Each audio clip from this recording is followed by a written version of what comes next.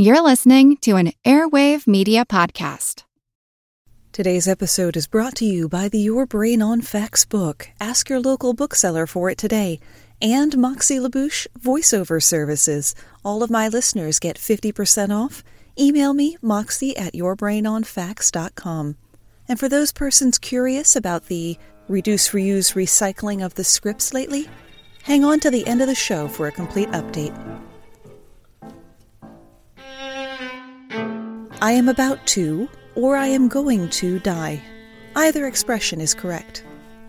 These were the last words of 17th century French Jesuit priest, grammarian, and man after my own heart, Dominique Bonheur, narrowly edged out by an 18th century French aristocrat who declared, "I see you have made 3 spelling mistakes," as he read over his own death warrant.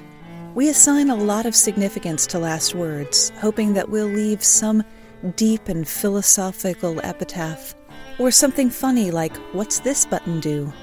But you may end up with last words like American author Henry David Thoreau, who simply said, "Moose, Indian." My name's Moxie, and this is Your Brain on Facts. As a longtime foreign correspondent, I've worked in lots of places, but nowhere as important to the world as China. I'm Jane Perlez, former Beijing bureau chief for the New York Times. Join me on my new podcast, Face Off, U.S. versus China, where I'll take you behind the scenes in the tumultuous U.S.-China relationship. Find Face Off wherever you get your podcasts.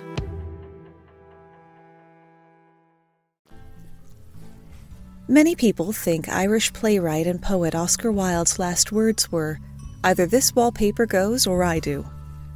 That would be typical Wilde, but there are 2 small factual inaccuracies in this retelling. The actual quote is, "This wallpaper and I are fighting a duel to the death. Either it goes or I do." And he said that a few weeks before he died. Oscar Wilde's actual last words were a mumbled prayer. He did also say toward the end of his life, as he lay in bed sipping champagne, "I am dying beyond my means." With about a third of the world being Christian, it's not surprising that God gets mentioned a fair amount. As the clock was winding down for one of the baddest bitches of Golden Age Hollywood, cancer-stricken Joan Crawford, her housekeeper began to pray aloud at her bedside. Crawford summoned her remaining strength and said, "Don't you dare ask God to help me." A priest was at the bedside of François-Marie Aurette, the philosopher and firebrand known as Voltaire.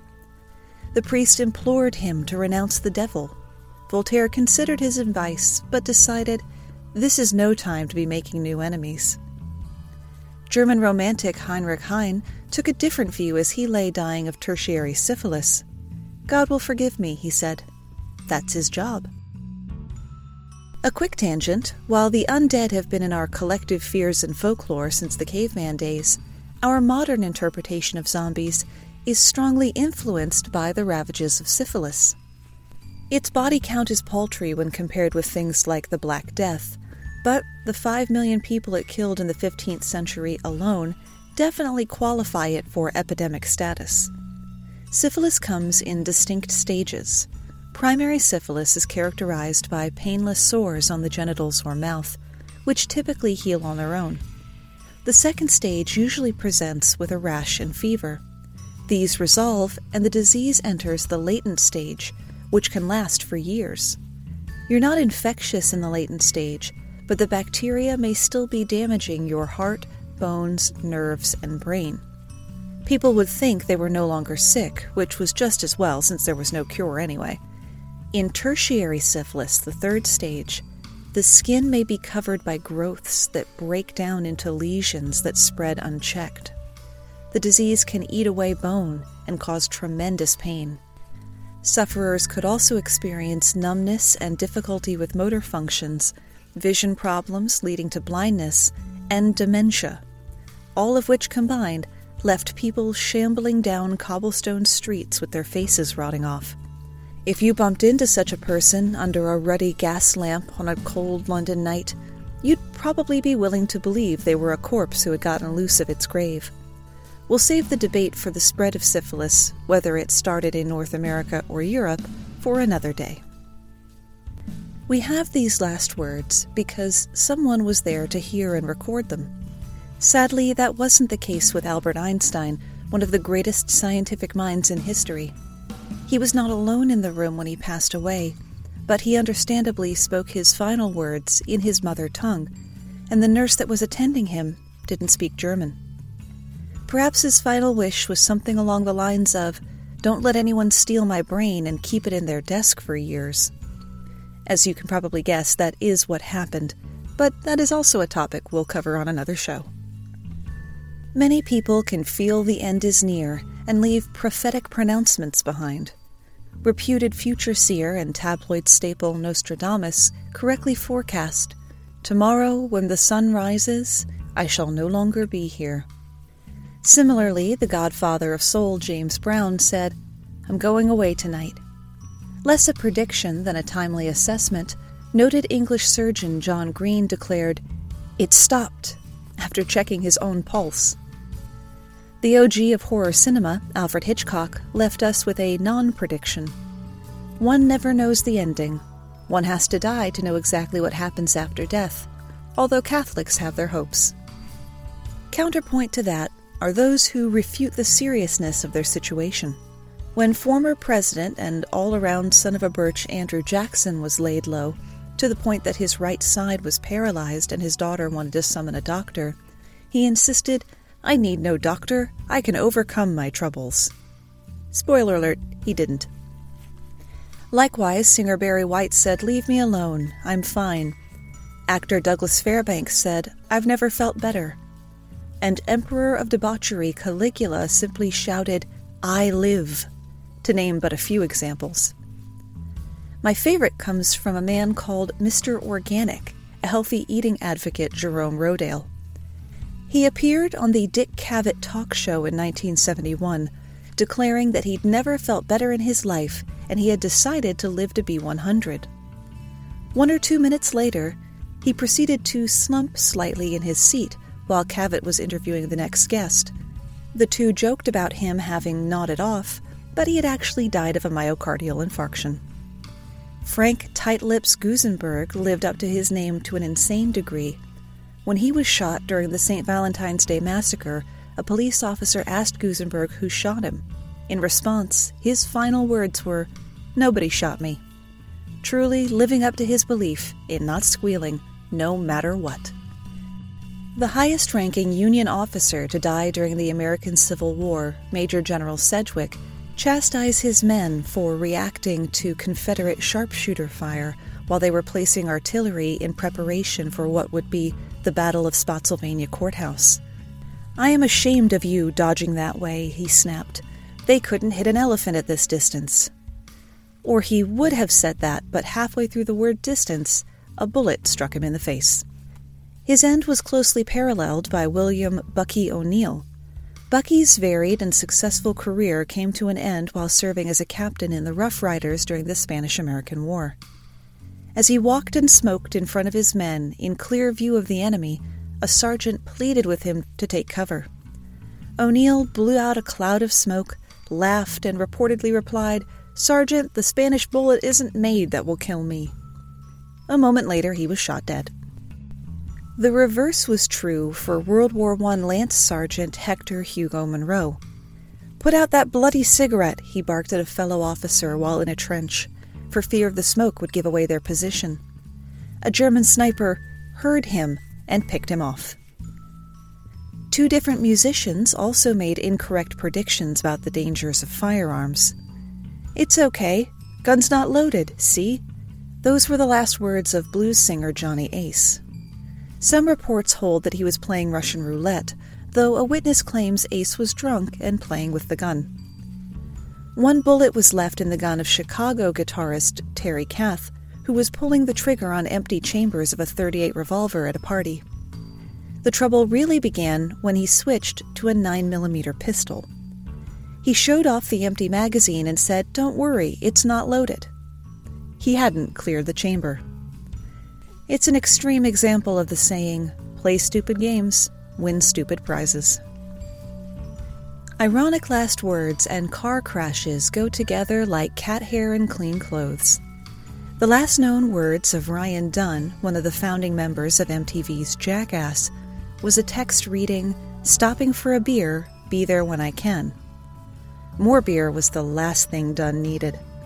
After crashing his car doing over 130 miles per hour, his blood alcohol was found to be 0.196, 2.5 times over the legal limit. Speed kills, there's no arguing that. You would hope a person would learn that after filming 6 movies about driving entirely too quickly. Paul Walker, whose last recorded words were the sadly inaccurate, "We will be back in 5 minutes," was doing 80 in a 45 when his car hit a telephone pole and 2 trees while going around a corner, killing him and his passenger in a fiery crash. It's from the passenger and mechanic of Rebel Without a Cause star James Dean that we learn the actor's last words. A second or two before his Porsche Spyder, nicknamed Little Bastard, crashed into a far more substantial Ford sedan, Dean said, "That guy's gotta stop. He'll see us." The tragedy didn't end with the crash, though. Many people believe that Porsche 550 Spyder to be irrefutably cursed. The wrecked carcass of Little Bastard was sold at auction for $2,500, and soon after it slipped off its trailer and broke a man's leg. The engine and drivetrain were sold to 2 different buyers, who later raced each other in cars containing the parts. One lost control and hit a tree, dying instantly. The other was seriously injured when his car suddenly locked up and rolled over going into a turn. 2 of the 550's tires, which had survived Dean's crash with no damage, blew out simultaneously on their new owner, causing his car to run off the road. The remains of Little Bastard caught the attention of 2 would-be thieves, one of whom tore his arm open trying to steal the steering wheel, while the other was injured trying to remove the blood-stained seat. Due to all the incidents involving the car, the owner lent it to a highway safety exhibit. The first exhibit was unsuccessful as the garage burned down. Mysteriously, the car suffered virtually no damage in the fire. It often takes tragic events to bring about change. Since that fateful day in 1963 when President John F. Kennedy was assassinated in Dallas, U.S. presidents no longer ride around in open-top cars, in addition to a number of other security enhancements. President Kennedy, Texas Governor John Connally, and their wives, Jackie and Nellie, along with 2 Secret Service agents, rode in a convertible limousine through Dallas. "You can't say the people of Dallas haven't given you a warm welcome," said Nellie Connally. Kennedy replied, "No, you certainly can't," seconds before bullets ripped through the cold November air. Other presidents have also given us memorable last words. John Adams and Thomas Jefferson had been compatriots before becoming political rivals. John Adams' last words were, "Thomas Jefferson still survives." What Adams didn't know was that Jefferson had actually passed away a few hours earlier.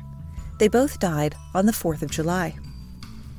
Millard Fillmore leaves us with, "The nourishment is palatable," commenting on the soup he had just been fed.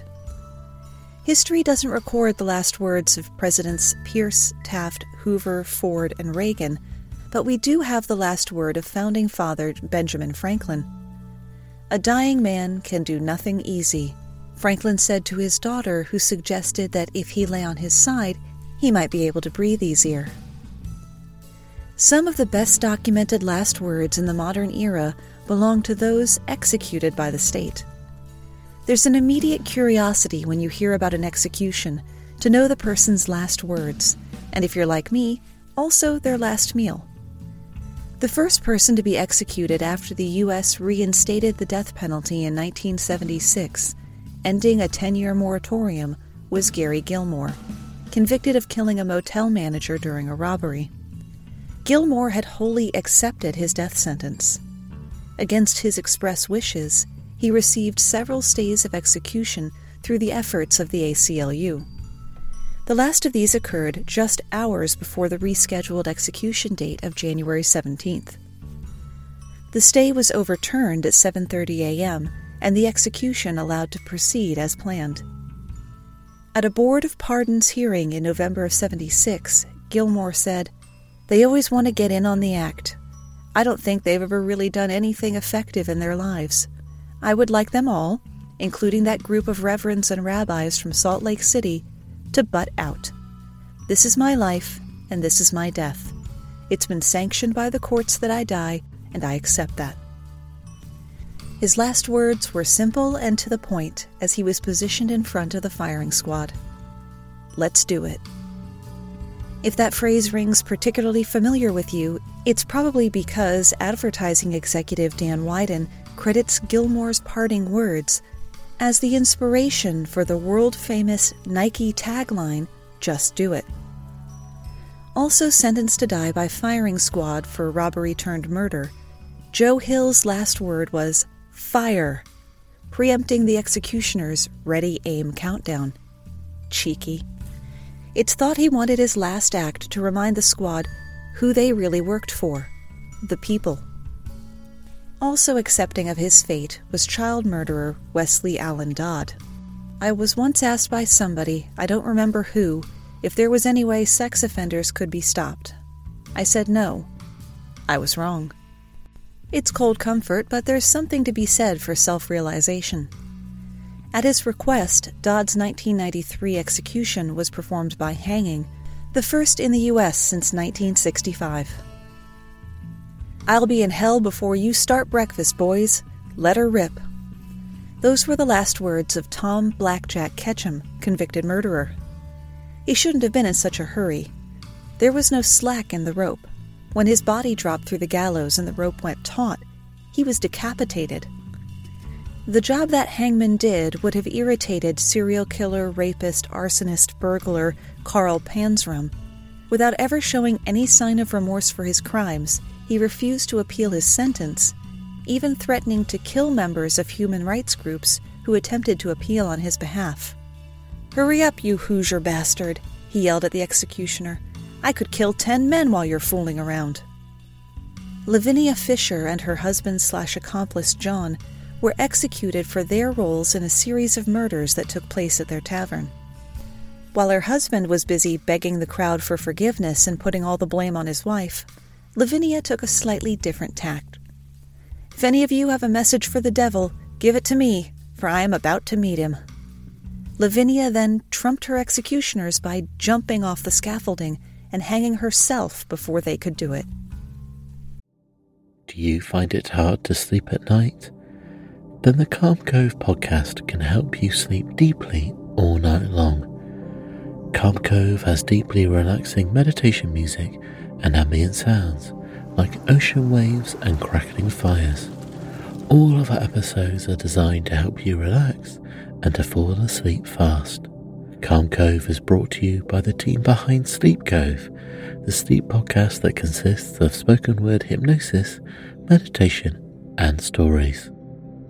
So if you want to listen to a beautiful soundscape tonight, search for Calm Cove on Apple Podcasts or Spotify and see how we're helping millions of people relax and go to sleep every night.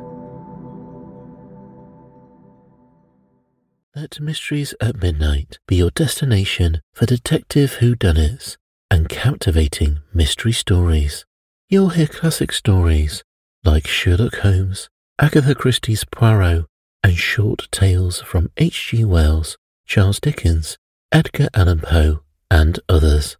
I'm Christopher, and I read these classic stories in the soothing style of a bedtime story, so you can listen to them in bed when you drift off to sleep.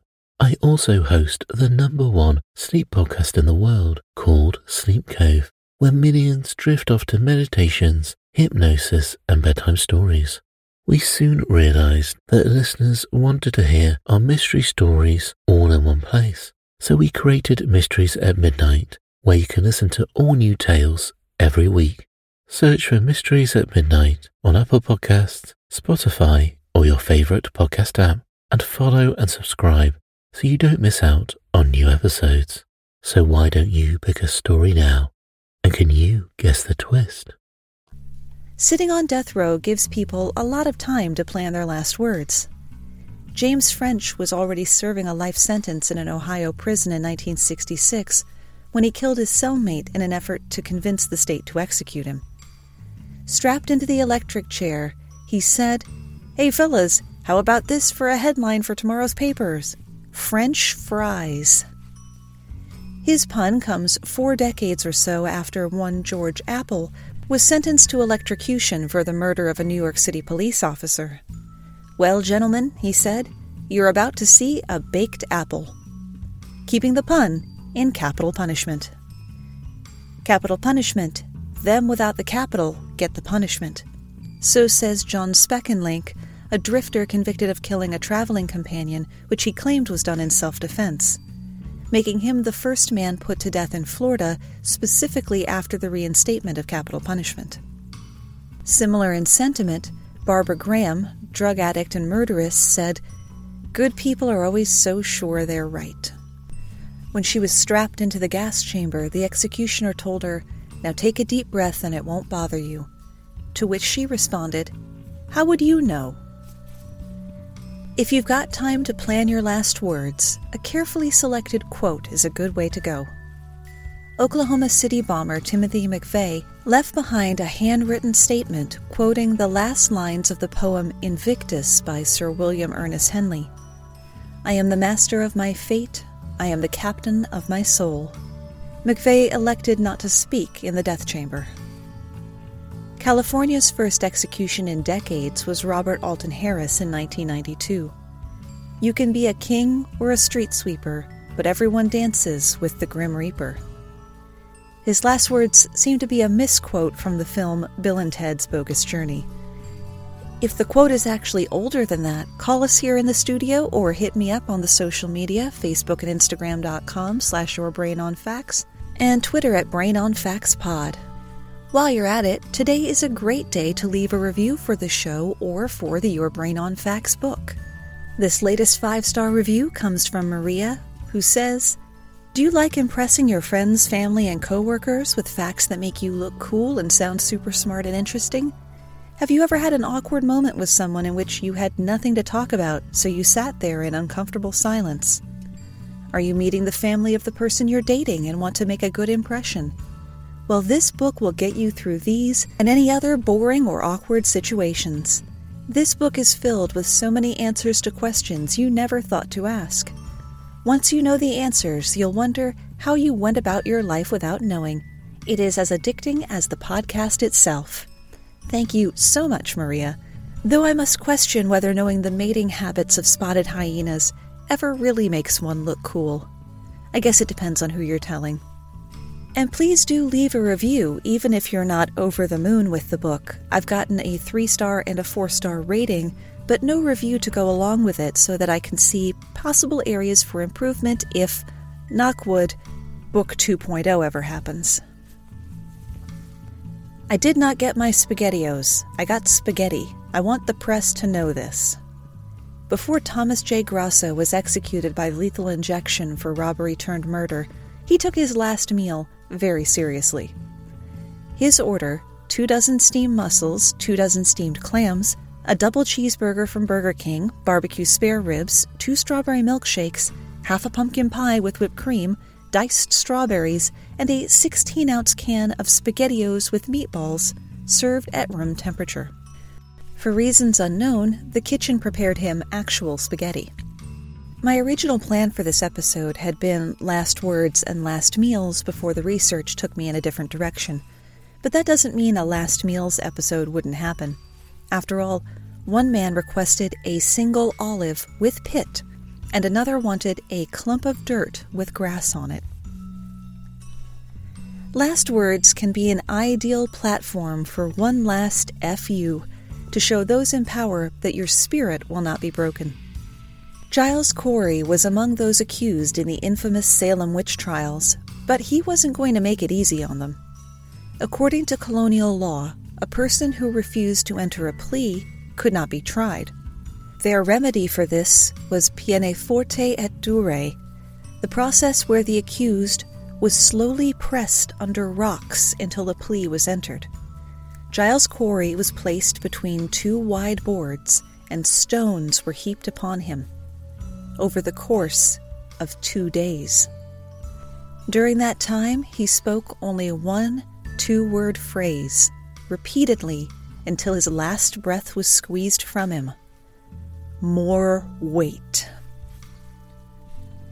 As deacon in Rome, soon-to-be St. Lawrence was responsible for the material goods of the church and the distribution of alms to the poor. When he informed the prefect of Rome that he'd given all of the church's wealth to the poor, the prefect was so angry that he had a large gridiron prepared with hot coals beneath it and had Lawrence thrown on it. Legend holds that after some time, Lawrence cheerfully declared, "I'm well done on this side, turn me over." The Vatican would declare him the patron saint of cooks, chefs, and comedians. You could also use your last words to leave a message of love or wisdom behind. The first name in reggae, Bob Marley, told his son Ziggy before he passed, "Money can't buy life." Classic Star Trek star Leonard Nimoy left us with, "A life is like a garden. Perfect moments can be had, but not preserved, except in memory." LLAP, which stands for Live Long and Prosper. His first autobiography had been called I Am Not Spock, but I guess he caved because the second one was called I Am Spock. In the spirit of factual accuracy, I should mention that that was posted on Twitter, but I am still counting it, and it's my podcast, so come at me. According to the wife and son of my dad's favorite Beatle, George Harrison, his final words were, "Love one another." I guess love is all you need. Many last words are about or to the love of a dying person's life. "I'm going to be with Gloria now," said actor Jimmy Stewart before dying in 1997, referring to his wife of 44 years who had passed 3 years earlier. Famed author Sir Arthur Conan Doyle died suddenly of a heart attack after turning to his wife and saying, "You are wonderful." Writer T.S. Eliot was only able to whisper one word as he died, Valerie, the name of his wife. When actor, comedian, and lovable curmudgeon W.C. Fields passed away in 1946, his last words were to his mistress, "Goddamn the whole friggin' world and everyone in it but you, Carlotta." Likewise, Australian composer Percy Granger's dying words were to his wife Ella, "You're the only one I like." As Jolton Joe DiMaggio lay dying, he said, "I finally get to see Marilyn again." Though he and Marilyn Monroe had only been sometimes tumultuously married for less than 1 year, and she had passed away 37 years prior, he had never stopped loving her. During the last year of Monroe's life, she had an emotional collapse and her doctor had her committed to a mental hospital. During her 4 days there, she was subjected to forced baths and a complete loss of privacy and personal freedom.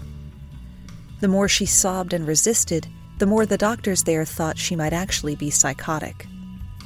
Monroe's second husband, DiMaggio, rescued her by getting her released early over the objections of the staff. "I'll give you 5 minutes to get her out here," said DiMaggio, "or I will tear this place apart brick by brick." Another account holds that he shouted, "Give me my wife." Not to sound basic, but #couple goals. May we all find someone who loves us enough to bust us out of a mental hospital. The stars of Hollywood have given us so many bon mots. Humphrey Bogart declared at the end, "I should never have switched from scotch to martinis." "Oh, you young people act like old men. You're no fun," said Josephine Baker as she left a party the night she would die of a stroke. When Bob Hope's wife asked where he'd like to be buried, he said, "Surprise me." "Well, this is no way to live," proclaimed comedy legend Groucho Marx at the end. Groucho's brother Leonard, better known as Chico, gave instructions to his wife as his last words. "Remember, honey, don't forget what I told you. Put in my coffin a deck of cards, a golf club, and a pretty blonde." Stan Laurel of the iconic comedy duo Laurel and Hardy told his nurse, "I wish I was skiing." She replied, "Oh, Mr. Laurel, do you ski?" "No," he said, "but I'd much rather be skiing than doing what I'm doing." shortly before he died. Somewhat more fun than Henry David Thoreau's two-word non sequitur was actress Tallulah Bankhead's cocaine, bourbon. Possibly a shopping list if you know anything about Tallulah Bankhead. Bankhead said a lot of memorable things in her life, like that she only threw 2 tantrums in a year, each being 6 months long, or that cocaine isn't habit-forming. I should know, I've been using it for years. I've had a hell of a lot of fun, and I've enjoyed every minute of it, said Errol Flynn just before dying of a heart attack in 1959, and being buried with 6 bottles of whiskey. Donald O'Connor was a singer, dancer, and actor who also hosted the Academy Awards in 1954. When he died at age 78, he joked, "I'd like to thank the Academy for my Lifetime Achievement Award that I will eventually get." He still hasn't gotten it, though. But now that Leo's gotten his, maybe the internet can jump on the O'Connor bandwagon.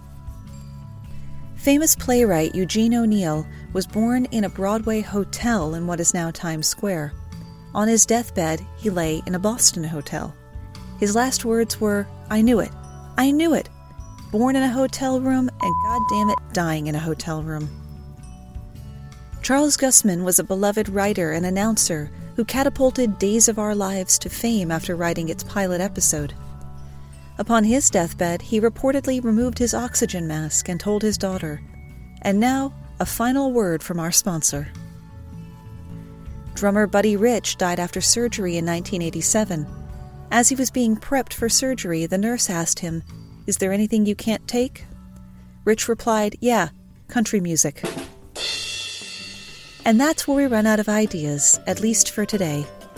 Though it turns out not everyone assigns a great deal of significance to last words.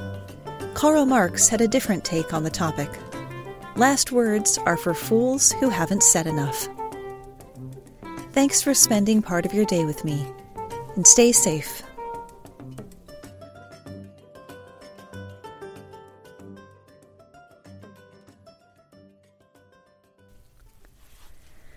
Okay, so about me re-recording these old scripts. As you know, I've been trying to start my own VO business, and I am applying myself to it fully, but that means it takes up a lot of hours in the day, and worse than that, a lot of the strength, vitality, lung capacity, whatever I've got in relation to this chronic and still undiagnosed chest problem. I 100% love my podcast, but the VO business has the opportunity to actually bring in enough money to support me, so that kind of took top billing. So more talking also meant needing to up my meds, and then you risk overshooting it, and then now you're too stupid to get anything done. It was hard enough finding balance, and then I accidentally talked myself into a part-time job at the grocery store where I used to work because, as always happens in my life, my mouth was moving faster than my brain. But you have my sincere promise that next week will be a new episode. I just thought it was better to have something post rather than skipping weeks. And I wanted to re-record older episodes where the audio wasn't as good, rather than just replaying popular episodes as I have done before. So I appreciate everybody sticking with me, and thank you for your patience, and thank you for the email that I got asking this question. Get ready to geek out. The Wired Science Podcast explores all the latest and greatest in science. Everything from strange diseases and biological breakthroughs to interesting tech and mysteries in outer space. Listen to Wired Science today wherever you get your podcasts. That's Wired Science wherever you get your podcasts.